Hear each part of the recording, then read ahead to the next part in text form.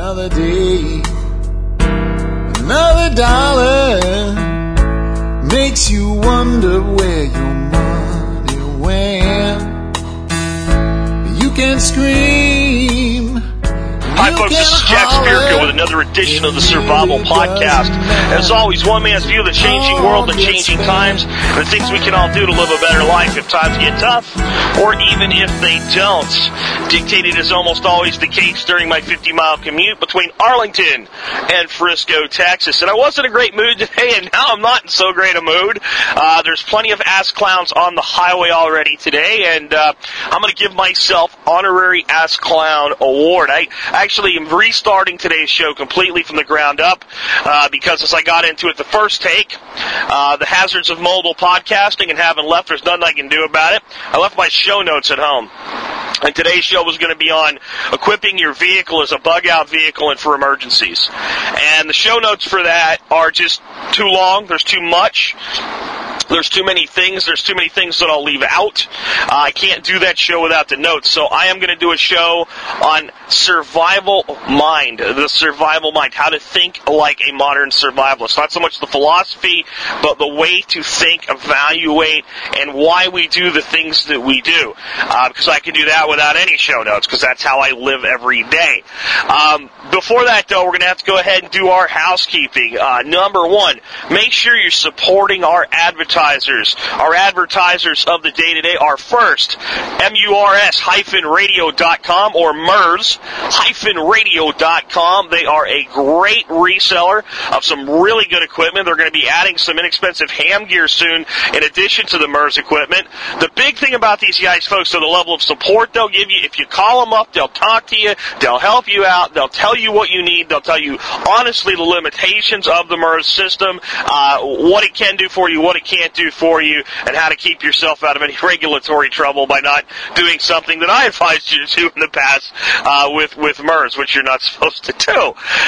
Next is Directive21.com, resellers of the awesome Berkey Light water filter systems. Folks, you know, what more do I need to say other than water, and you need it, right? We all understand that you cannot survive without water. So those are our two sponsors of the day. Next, call out, join our forum. Please get involved with our forum. I tell you, you'll make some really good friends. There's a lot of little regional events starting to pick up. People are doing meetup groups and everything. It's really cool, but it all starts at the forum. Last but not least, if you think this show's worth more than 20 cents an episode, maybe if you think it's pretty badass that I'm going to do a show that I didn't even have planned until 2 seconds ago, and I'm going to make sure you have a show today anyway, maybe that's worth $2. If so, consider joining the Member Support Brigade. You'll get exclusive content available only to members, including some really cool videos I put together no one's ever seen unless they're an MSB member, and you'll get about $70 worth of free retail value as well. Sorry if I'm a little off, folks. It sucks not having my notes. Next, I would really want to real quick just mention Region 6 having their get-together this weekend. Shannon's probably out there setting up right now. I want to throw a shout-out to Brunel's, Springfield Armory, and CC Military Surplus. And there's another little gun shop that stepped up and sponsored the event. Sorry I won't mention you today. I'll make sure you get mentions next week. I appreciate the sponsorship, but it's just on my show notes. Can't remember the name of the company, folks. So, but Region 6 is a cool thing that Shannon's done. He's put a lot of work into it. If you think about the fact that people like Brunel's and Springfield Armory are sponsoring it, that tells you he's gone and put just a top-notch event together over a weekend. I didn't even ask him to do it, folks. He did this all on his own. That's what TSP is all about, is people getting active and bringing friends together and learning new skills and new ideas and new thoughts. So, with that, let's go ahead and just ramp right into the show that wasn't planned. So, the survival mind. What do I mean when I say the survival mind? In a lot of ways, I'm talking about the very thing that makes you look like you're weird to people around you, or when you talk to people and you try to tell them about threats and prepping and the things that you do, and maybe explain that the garden is just a little bit more than a garden, or you talk to them and say, hey, I have a backup generator, and they say, that seems a bit extreme. All the reactions that you get from people that are like, wow, that's not quite right, those are people that do not have a survival mindset. And what I want you to understand, though, about your fellow man is everybody has the survival mind. It's innate. It's built into us. It was something that was built into us by the intelligent design of our Creator. Whatever that means to you, let it go there. I'm not a religious show, but I do believe there's an intelligence that assembles the universe as we know it, and that was built into us as part of who and what we are. Okay, how it got there is really not as important as the fact of acknowledging that it is there. And what I mean by that is you could take the most non-survival-minded individual in the world, and if he's standing in a road, and I'm in my Jetta TDI, and I'm heading straight at him at 70 miles an hour right now, and he sees my car approaching, and he realizes I am not going to veer off, I'm going to run him flat over, he'll get out of the way. So, where the survival mind comes from is what level of threat do you need to see for it to kick in? For some people, it's 2 seconds before the car runs them over because they can't believe that some jerk would actually run them over in a little German Volkswagen car. Okay? For a lot of people, it would be, I'm not standing out in the freaking street in the first place because sooner or later I could get hit anyway. Generally speaking, preppers, self-sufficiency advocates, modern survivalists, whatever you want to call yourself, are the second kind. They are the people, we don't stand in the street in the first place. If we go into the street, there's a clear reason. We look both ways before we enter it. We get on it, we get off it, and we're done. And you think that something that basic would be something everybody does? Folks, I'm telling you, I've been with people, and my wife's one of them. You'll go to a town or a city and you're walking around and, light changes so you can walk across the road. They don't have any urgency in their step. And I'm with them and I've got my hand on the small of the back and we're moving. We're getting across because it's a 4-lane road and these people don't stop for you. And a lot of people just don't have that sense at their surface. It is there. That's what's important. So if you're sharing with people, a lot of times the way to get them to at least acknowledge that there is danger out there is to figure out exactly what it is that kicks it in for them. And some people are a lost cause. These are the ostriches, all right? They're not even the sheeple. They're the ostriches. They're the people they just... And a lot of them are people that they know, but they just can't bear to think about it. They have that cancer syndrome that I talked about this week. Sure, people get cancer, but not me. It'll never happen to me. And a lot of them are people that grew up in really kind of nice areas, and they always had the silver spoon in their mouth and things like that. But you know what? A lot of them came from the sticks. A lot of them know the old ways. A lot of them grew up the way that I did, or maybe you did if you grew up that way.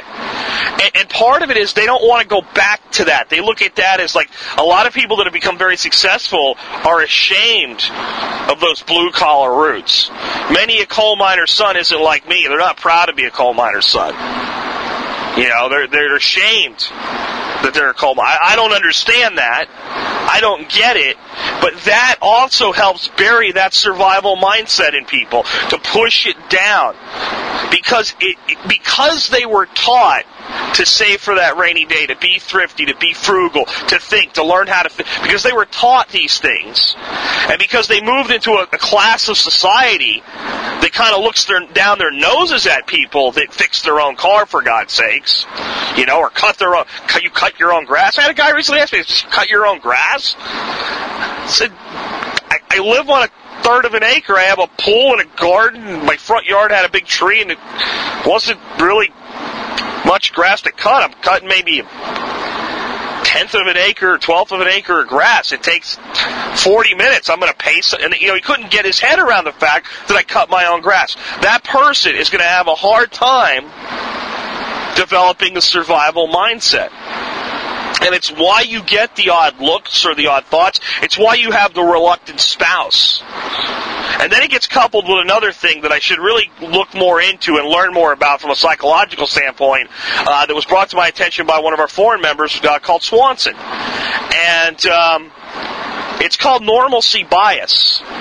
And this is why people will even sit in situations where, the water's rising or the fire's getting closer and just act like nothing's wrong. Even when the emergency's imminent, they might just sit there. They might stand in that road till that car runs them over. And it's just they won't let go of things being what they consider normal. Now, I think the other thing about this normalcy thing, though, is the person with the survival mindset that's brought it to the surface, that understands that there's threats everywhere, and that doesn't mean we live in fear, but it means we acknowledge the threat, we prepare for the threat, we're ready for the threat, and we'll take the steps that we can that make sense to mitigate the threat, and then some threats, fine, we'll just live with it. In other words, I'll get in my car and drive to work every day, even though I know I could get hit by a 10-wheeler gravel hauler and be dead, despite the fact that I'm in a safe car with my seatbelt on. It may not matter. An idiot like the asshat that just flew by me, I'm doing 80. He must have been doing 111 miles an hour. 11? I don't know, folks. Okay, I'm making that up. But well over 100 miles an hour. And now he's up a guy's butt. That guy could cause the giant gas truck ahead of him to get in a wreck. I could run into it and I could die. I accept the fact that there's some things beyond my control, but I'll wear my seatbelt and drive a safe automobile. Right? And a lot of people without survival mindset put that seatbelt on. Okay? Or they look at safety ratings when they buy a car. But why? Because the government says so. Because the TV says so. And because there's a law that says they're supposed to do it. So they're conformist to society. And what I was on track with before I got, had to deal with that asshat, was that normalcy to them. It adapts and it changes. Whatever society says is normal remains their normal. So tomorrow, if a widespread Madison Avenue campaign came out, promoted by the government, that said everybody should drive a light-colored vehicle because it's going to help global warming, which is nonsensical, but it was pushed every day, and celebrities got light-colored vehicles. You would see most of these people that drive dark blue or black or red vehicles switch to whites, beiges, tans, and silvers. Sooner or later, they might even rebel against it on day one. But 2 to 3 years later, that's what you would see everywhere. Because that would then become normal, and you driving a black car all of a sudden would make you stand out. And you think that can't happen, but it can. Now, to those with a survival mindset, that's what's not normal. When we look around and we look at society and we see the way people operate, we're the ones standing back going, no, you think that we're weird. You people are nuts. We look at a downtown metropolitan area with a skyscraper building full of condominiums, and that one building, 5,000 families live in that one building. That's not even a full square block of a city. 5,000 people live in that building. And we look at that and we go, that's not sustainable. That doesn't make sense. And if something goes wrong, those people are in an extreme sense of risk. They have no place to store anything. They have limited resources. There's so many people in there. If the shit hits the fan, they're going to tear each other apart. It's just not comfortable.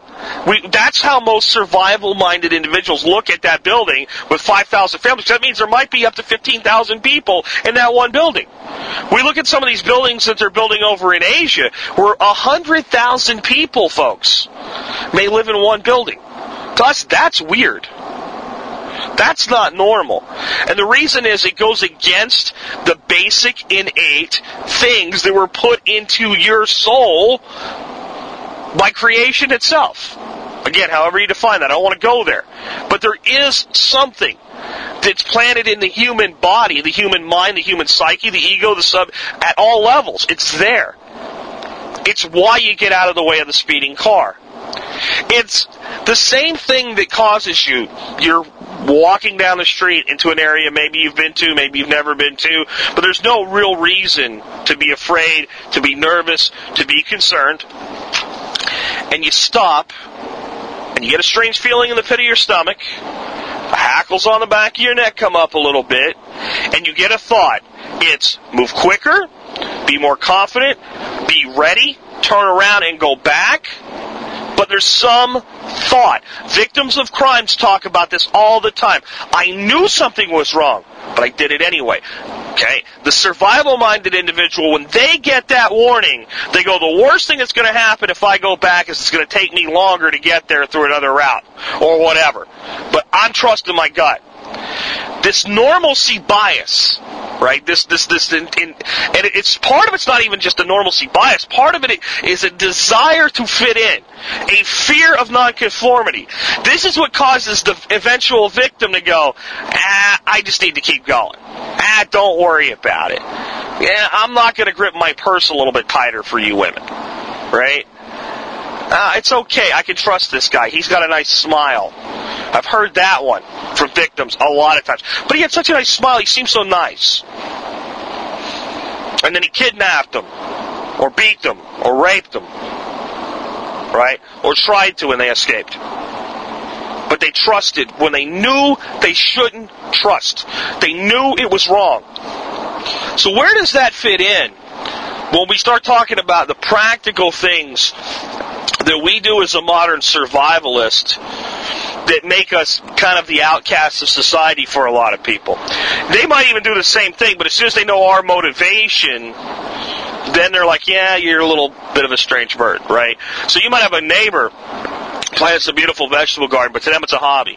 They see your beautiful vegetable garden. If you start to talk and you get comfortable with each other, you might eventually state, hey, isn't it great that if something happens to the food supply, we'll still be eating pretty good? And they might immediately come away from you. That's what causes that. The person that, comes to your house, you're sitting around watching TV, hanging out, maybe having a beer, have play date with your kids, whatever reason they're there. And eventually they, for one reason or another, notice that your pantry is completely full. And even though it's full, you went to get something out of it, and nothing was there. The item that you wanted from your pantry is not there.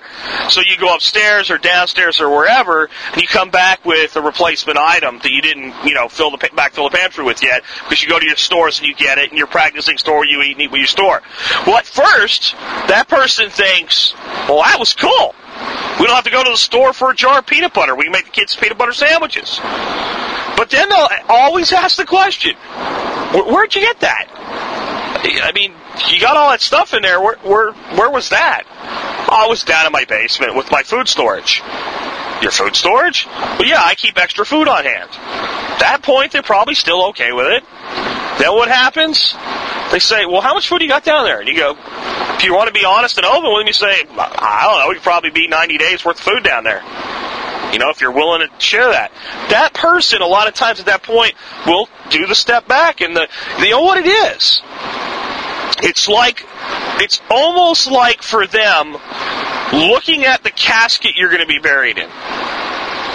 To start to think of a society where that is necessary, and to start to think about how that's going to affect the people you love and care for, how it's going to affect you. And a lot of these people, folks, they've led the plastic lifestyle. And I mean it in two ways.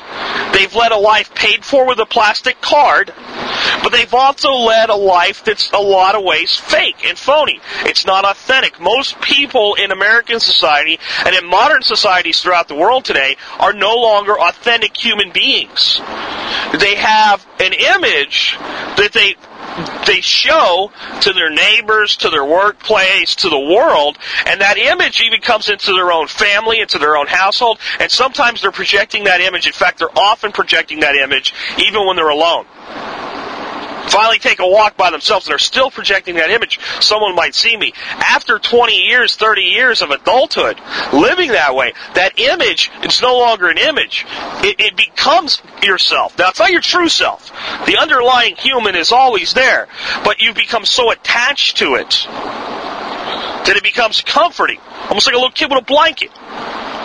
And then, into that plastic world, into that sham, into that place where their soul knows, I'm not real. I'm living a fake life. But it's being justified by the ends. I'm working hard for my retirement. I will be normal then. I will be able to do what I want then. I'll be authentic then. They don't articulate it that way, but that's what they're thinking. I have to do this now. I have to play the strict disciplinarian now so that the kid will grow up right. I have to do whatever it is that I feel is my sense of obligation to a spouse or a child or to another member of society or to a social organization or whatever. I have to be this now because now it's required. Instead of being who they are. They go through a whole life with that. Then you come in, and with something as simple as a stack of food in your basement, or your attic, or a spare room, or a shed, or whatever, just that little pile of food, and what happens in a millisecond in their head is, this guy's nuts, but what if he's right? Okay? Takes less time to happen than it does for me to say this. He said, what if he's right? What could cause this? Image in their mind of, food being dropped in Africa or some riots in the streets or something like that from TV. Chill down the back. Can't think about that. It's too horrible. Bury it. What do I bury it with? Bias or by distancing myself from the situation or by saying, oh, this is kind of strange. I think you're a little weird. It's too horrible to think about. That's what does it, folks. So where's the balance point? Where's this hinge point where you can go into this semi-dark world but still be a very positive, optimistic person? What I've learned is the most optimistic, happy people in the world are self-sufficient preppers. The more they become self-sufficient, the more that they're prepared, the better they could stand the worst things in society, the happier and more outgoing and more risk-taking they are. Preppers take risks that these normal people would never take. Preppers are the guys that jump off of cliffs into water because it's fun. Or go parachuting. Or drive motorcycles really fast. Or do off-roading in places that are like crazy dangerous. There's no road. There's a pile of boulders. And they've actually figured out how to get a Jeep to crawl those boulders and get through that pass. They do it every day. Why are these people willing to risk? And these other people are afraid to even look at the risks that are around them. Because you become comfortable with risk when you understand it. When you learn how to mitigate it. You realize the risk is always there, and then you decide what level of risk am I comfortable with in what situation for what gain. And you realize that jumping out of an airplane with a parachute is probably safer than driving down any major highway in America. So I get a huge gain from the adrenaline rush from that, and I get less risk than doing something mundane and boring that I hate, like driving in a car. But we're the oddballs. Why am I talking about this today? Other than I lost my show notes and don't have them in the car. I was going to do this show eventually anyway, because I want you to understand the ostriches. I want you to understand the sheep. Because it's important that we understand them. That we don't just relegate them to the side. That we slowly, over time, convert all those idiot grasshoppers into at least some semblance of an ant. That we start telling the old fables again without changing them to make them politically correct. We stop telling our kids, hey, you know what? The grasshopper played all summer and he was a jerk-off. And he didn't do what he was supposed to do. And the ant told him time and time again to take the opportunity to prepare. And he didn't. And then the snow came. And then the grasshopper, he was cold and he was hungry and he was starving. And he knocked on the ant's door and he said, Mr. Ant, please help me. And the ant said, I'll help you this time, grasshopper, but you better learn next time. And he brings him in and he takes care of him. We stop telling that nonsensical story. It's not true. It's not true in the original fable, and it's certainly not true in nature. In the original fable, the ant sends the grasshopper pack and says, hey, buddy, I told you, you're on your own, get going, and the grasshopper dies. In nature, as fall approaches and the grasshopper's food wanes, and it's cold, and the grasshopper is close to death, if he crawls near an ant pile, do you know what happens?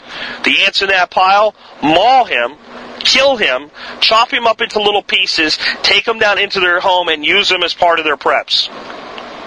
There's a harsh reality in that story. And I'm not suggesting that the sheep go to the slaughter, but some of them will. And they'll kill each other. That's the big thing. It won't be the prepper community that goes out pillaging and stealing. The prepper community, if we have a really bad situation, will do all it can to help. I firmly believe that. Within reason. In other words, I will help you as best I can, but my family comes first. But the sheep and the ostriches, faced with being forced to come out of that plastic cocoon that they've been in for their entire lives, will turn on each other. They'll freak out. My dad used to put it this way. If they ever shut the lights off, half of these people will lay down and die. About 10 to 20% of us will get the hell out of the way because we know what to do. And the other 30% will tear each other apart. And they're the dangerous ones. I never understood how wise those words were until I grew up, got out into the world, went to sleep, and woke back up. It took that for me to understand what my father was saying. I was a pretty young man the first time I heard him say that. I thought the old man was kind of nuts. But you know what? He was right. And it all comes down to this. So how do you increase your survival mindset? Well, you do it in a variety of ways. You do it by education and a complete and total lack of fear. Don't be afraid to learn anything, to read anything, to discover anything. But at the same time, don't convince yourself it's going to happen now, and don't believe these people that are out there, throwing dates around. On this date, this is going to happen. That's usually the first mark of somebody that doesn't know what the hell they're talking about, is trying to sell a story or sound important or has a mental illness. Right now, over on our buddy Alex Jones' site, and again, folks, I love Alex. 80% to 90% of the time. And then the 10%, woo, out there, right?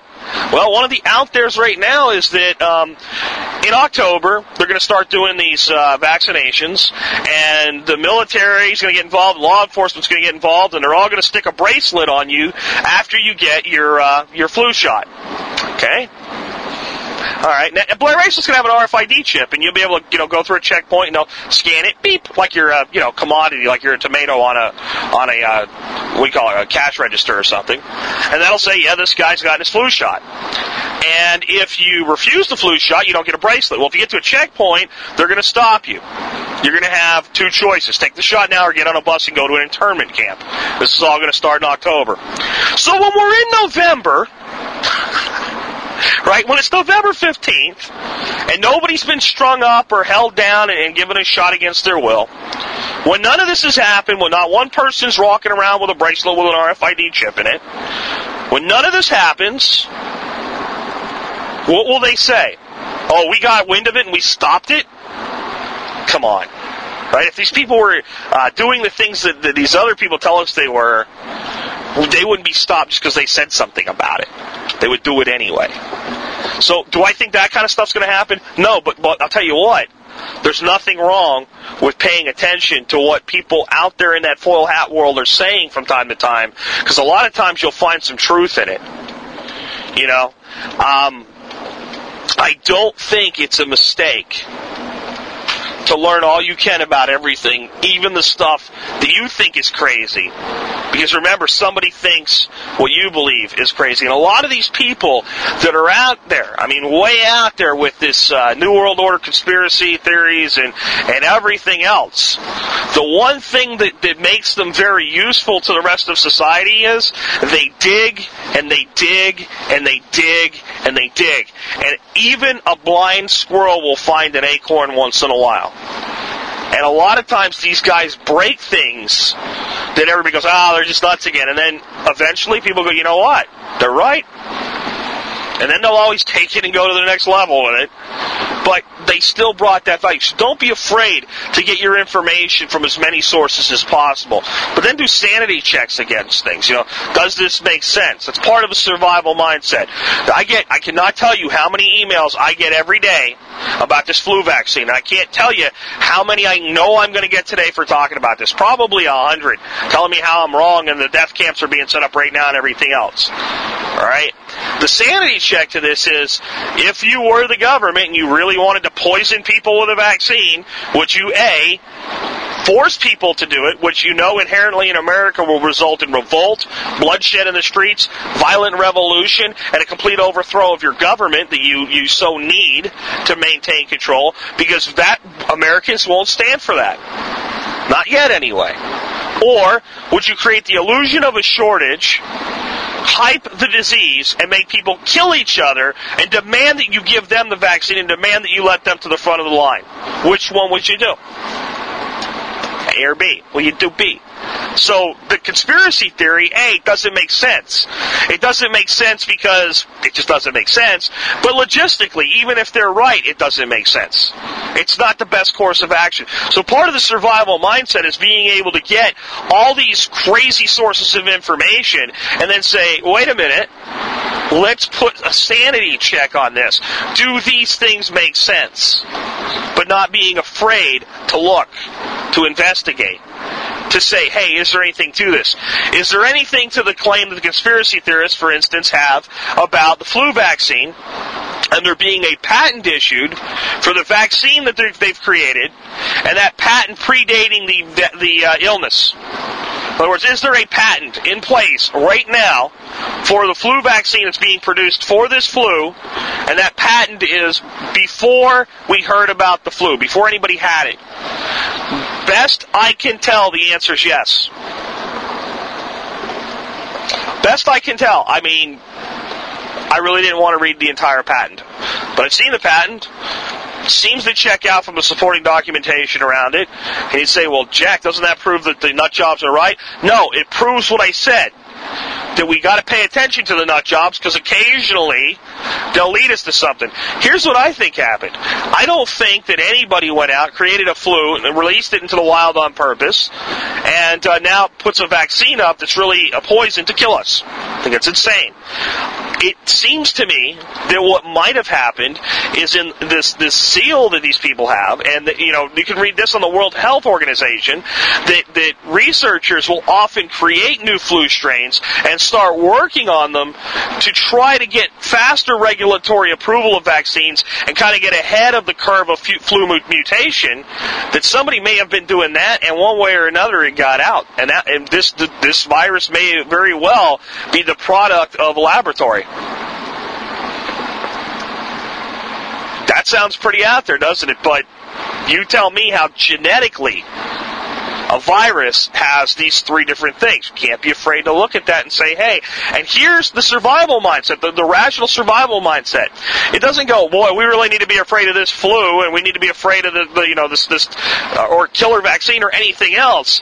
What it needs to be is, well, if they can screw that up, and if they'll cover it up by making money off of vaccines, what else could they let out someday by accident? Boy, I need to be prepared for whatever comes my way. This one doesn't look that bad. Looks like a little wave over the bow of the boat, but there could be a giant tsunami coming next. I need to be prepared. And that's the rational mind state that you stay in. I also get emails from people that say, Jack, I understand you're trying to, put out a certain image so that you don't lose a lot of people, but you have to really know the truth about this stuff. You know too much. You have to know that we're right. No, I don't know that you're right. Okay? I never say something on this show and don't really mean it, or think there's more but I'm not going to tell you. Unless I tell you, like if I'm doing like a cliffhanger, like you'll have to tune in to hear this tomorrow. That's one thing. But I'm not going to sit here and talk about this stuff and then go, well, I really think that the foil hat guys are right and they're trying to kill us all, but I'm not going to tell my audience that. If I believed it, I would tell you. I just think you're nuts. I think that these people have been looking for so long, so hard, and they found so much truth, and they've added so much speculation to the truth, their mind has also taken on a persona that's not normal, that's not real, that no longer pays attention to common sense and rationality. And immediately, if it looks like it might be true, and they're on the other side of it, it must be true. That's not survival mindset. That's paranoia. Survival mind exists between these two worlds.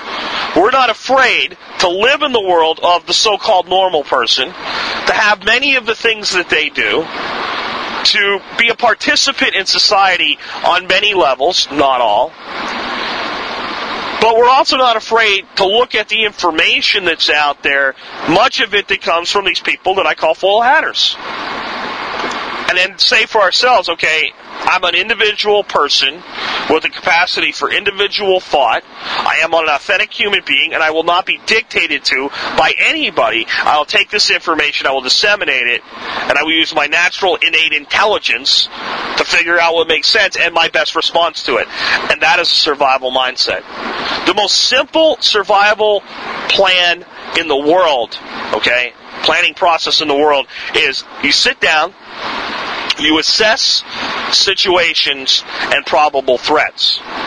You rate the threats based on probability and impact. And then you take the necessary steps to mitigate those threats and to be prepared for those threats, and you do it in a way that minimizes the impact on your day-to-day life as much as possible, or steps that not only will mitigate the threat, but actually improve day-to-day life. Nothing goes wrong, still okay, right? That stuff. Things I've been saying from day one, the founding principle. Everything you do should improve your position in life, even if nothing goes wrong. You take that, and you apply that to threat mitigation, and then you go on with life, and as threats arise, you adapt the plan, and when threats become imminent, you exercise the plan, and you move on, and you continue to adapt. That's the most simple way in the world to describe survival or emergency planning or anything else. Now here's the key. As a human being, you're the only known form of life in our universe. There might be others, but you're the only known form of life in our universe capable of doing that simple thing. No animal, no chimpanzee or monkey or dolphin or whale or shark or any of the creatures, a lion, a tiger, any of these things that we look at and marvel at some of their capabilities. None of them can do that simple thing. You are the only thing in the world with a true survival mindset. Because the survival mind is not just, here comes the car, I'll get out of the way. That's just a gateway for some people to find it. The survival mind is the thing that reaches out, that's proactive. It goes forward. It seeks to understand. It analyzes. It adapts. It formulates. And then it acts. And it acts through its body. The mind tells the body, now, go do these things. The body follows. And then it's prepared. And then it's at ease, but alert. That's the survival mindset. In a military formation, there's different commands. One is parade rest. Parade rest is a more comfortable position than attention, but it's basically an alternate form of attention. You're locked, you're forward, you're steady, you're awaiting commands. You're rigid. It requires thought. And then there's at ease, which is a modified form of what's called parade rest. And at ease, you're still a requirement. You stay in a certain position, you stay in formation, but limited discussion is tolerated. Alright? But that at ease position is still lightning fast response to any command. You can be called to attention from there, you're ready for it, you're prepared for it, you could be moving out, or you could be dismissed. You don't know what's coming next. But you're not hyper-vigilant, but you're ready. You're rested, but you're ready. That's a survival mind. That survival mind stays in a perpetual state at ease. It's ready to come up to attention anytime commanded. It's ready to go into action anytime commanded. But it's not stressed. It's not rigid. It's fluid. It's receptive. And it's proactive. That's a survival mindset that you need to build for yourself. That's the things that you need to be sharing with people that think you're weird. Hey, look, all this is for me is an understanding that everything won't always be perfect. I've looked at the situations in the world and I understand some bad things could happen someday. And if you think about that statement, for all but the ultimate ostrich, the person that they inhale will drown themselves with sand grains into their lungs, it's almost impossible to refute. Someday, something bad could happen. It's about as nondescript as it gets, but it's reality. It's a driving force. It's the main reason that you're a prepper today, isn't it? You know, hopefully, if you've listened to my show long enough, you're not preparing for one thing. you're not sure that one event will occur, the United States economy will eventually collapse, and that's all you're preparing for. If you prepare for a single event, I promise you, you will not become a prepper for life. You will not become a self-sufficiency person for life. You will not live this as a lifestyle if you prepare for one event. Eventually, your mind seeking normalcy, which you do not have when you're focused on one thing. It's not a normal state of the human mind. The mind will correct itself. It will say, hey, this command system is not performing properly. We are focused on something that appears to not be the threat that we're making it out to be. The entire system is in disarray. I must compensate. This person is, and it's not this way, but this is what's happening. This is like an analogy to understand it. This entity is focused on a U.S. economic collapse. Therefore, I must start to grab onto everything that mitigates that and use it as a counterbalance. And that will either work, or we're going to go off into lunacy and fixation and, what's the word I'm looking for? Obsessiveness. And we will never be homeostatic again. So I have to correct this.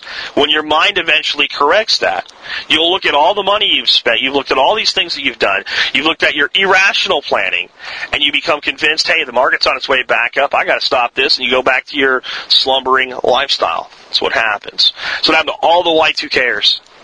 There was preppers everywhere. We were coming out from, if you kick a rug, and there were like 3 preppers came out from underneath it in 1999.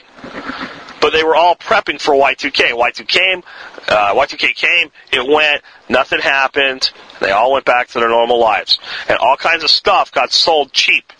Boy, if you wanted to buy a generator, I'm telling you, March of 2000, that was the time to buy a generator set. They were everywhere. Too bad we didn't have Craigslist in 2000. Because, boy, you could have done some serious shopping on Craigslist in spring of 2000. There's people right now convinced that the whole thing's going to blow up in 2012 because of some Mayan calendar. They're prepping for that. 2012 comes and goes. 2013, these people are back to their normal way of life because they're going to feel let down by that obsession. The survival mind is not obsessed with an event. It simply understands the portfolio of risks that are out there, accepts the fact that we do not control everything, realizes its normal state is at risk, but at ease, and at a state of ready, and lives there. And that's why people that prep, and people that prepare, and people that are self-sufficient, and people that acknowledge these threats are generally happier people than the people that turn a blind eye to everything and have that plastic facade and seem like such wonderful, lovely people, but down inside of them, they're frickin' miserable. You might have used to have been one. Maybe not even that long ago. Maybe this is new to you. But you might have used to have been that miserable person. And I'll tell you what, that misery comes just like the lunatic fringe. The lunacy of the ostrich comes from, I don't have homeostasis, a state of equilibrium. This is not right.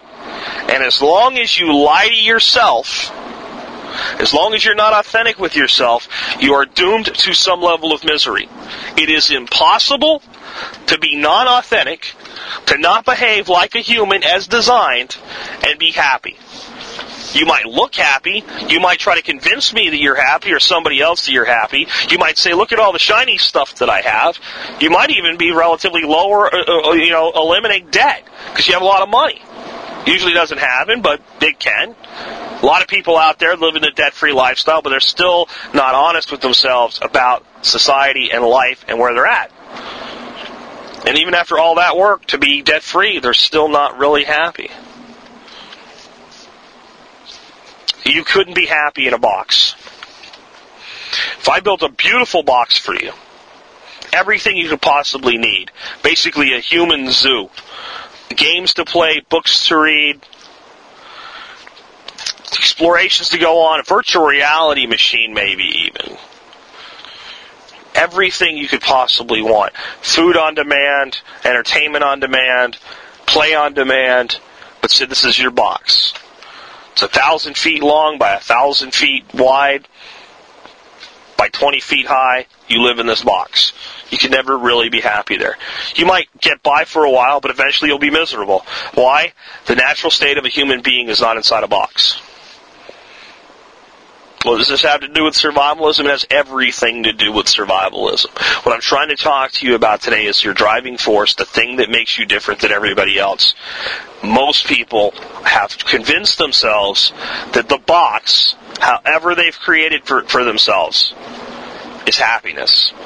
You simply woke up one day, or never went into the box, and realized it's misery. And you decided you weren't going to conform to it, and that you were going to do whatever it took to have freedom now, or if someone ever tried to take it away from you, or if circumstances ever tried to take it away from you. Do you know why I'm so big on liberty, folks? When we prepare mostly to preserve liberty. That sounds like a stretch, Jack. Really? Let me see if I can break it down for you. Okay, you're preparing for a hurricane. And you have evacuation planning, and you have flood planning, and you have all these, food and energy backup, generator sets, what have you. You're ready for the hurricane. So the hurricane comes, you don't have to evacuate, you're able to stay in your home, power goes down, but you're able to crank up that generator, keep the air conditioning running, keep the family comfortable. Maybe you have young kids, maybe even like Johnny Max during the one hurricane. You got a baby in the house, and you've got to keep the air conditioner running just for it to be safe for the child. But you do that, and you make your way through it, and you have a chainsaw, and you cut up the trees that fall in your yard, and you do all the things that you would have to do to execute that plan for a hurricane, and you start the rebuilding process and you go on with life. Well, the biggest thing you just did was preserve your liberty. You had the liberty to choose to stay or go. You had the liberty to continue to take care of your family once it happened. You had the liberty to decline help and actually render help. You had the liberty to behave as close to normal as possible under the circumstances because you were prepared.